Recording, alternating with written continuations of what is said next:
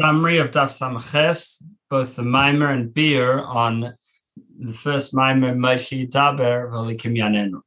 So the pasuk says that Moshe speaks and Hashem will answer with a voice, and the Gemara explains that Hashem answered at the same volume as Moshe's voice.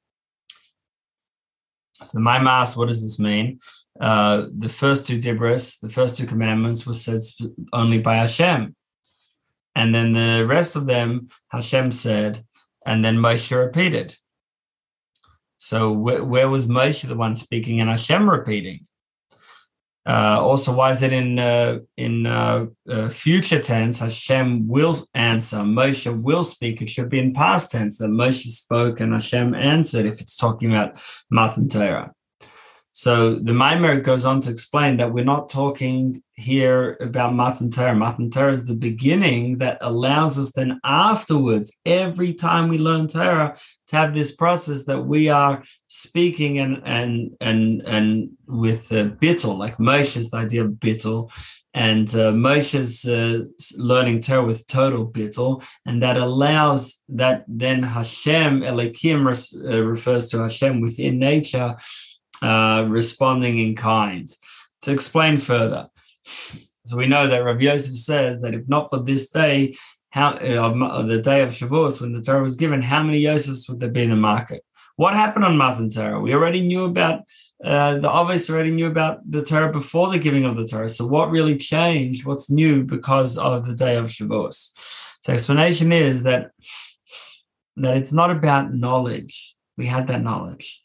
It's about the impact we can have on this physical world. Because yes, Avram was also trying to bring down Hashem's light, but he was primarily bringing Hashem's light into the higher spiritual worlds, into Atzilus. Whereas us, we bring Hashem's light into this physical world.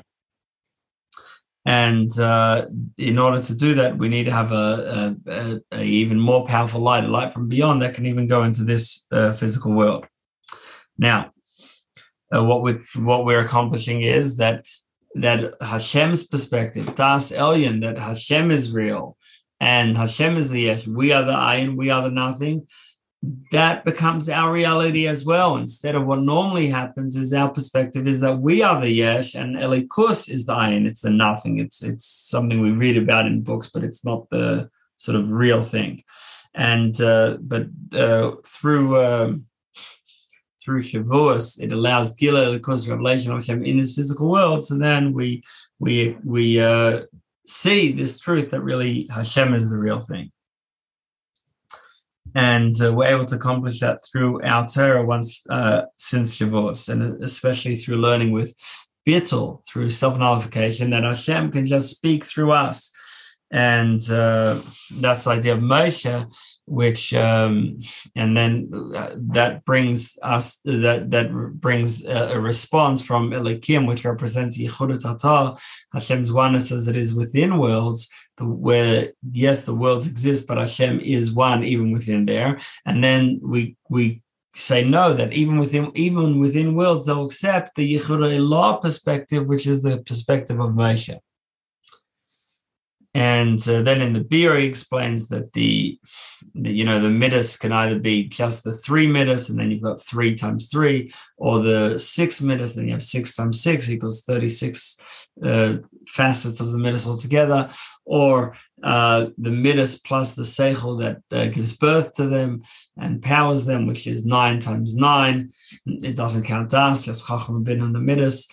And then those 9 times 9, you have the beginning, middle, and end of them. So that equals 243 plus the 5 chasadim equals the 248 mitzvahs. And mitzvahs are like the limbs of Hashem, because they let Hashem's light shine in them. And this is what Avram was trying to bring down, and this also reflects. This is also the idea of Hashem's names, which each one is a certain sphere with which Hashem's light can be manifest within that sphere. But either way, Avram could only bring Hashem's light down within Atzilus, whereas Moshe brings it down even to Biyah, that in the lower worlds as well, we should be able to have godliness. And that's the idea that now we can have holy items within this physical world that the others couldn't do because their main focus was on the spiritual space.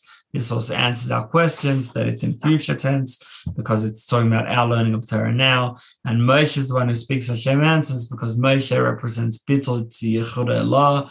And then the response is with Elikim, which is Yehuda Tata.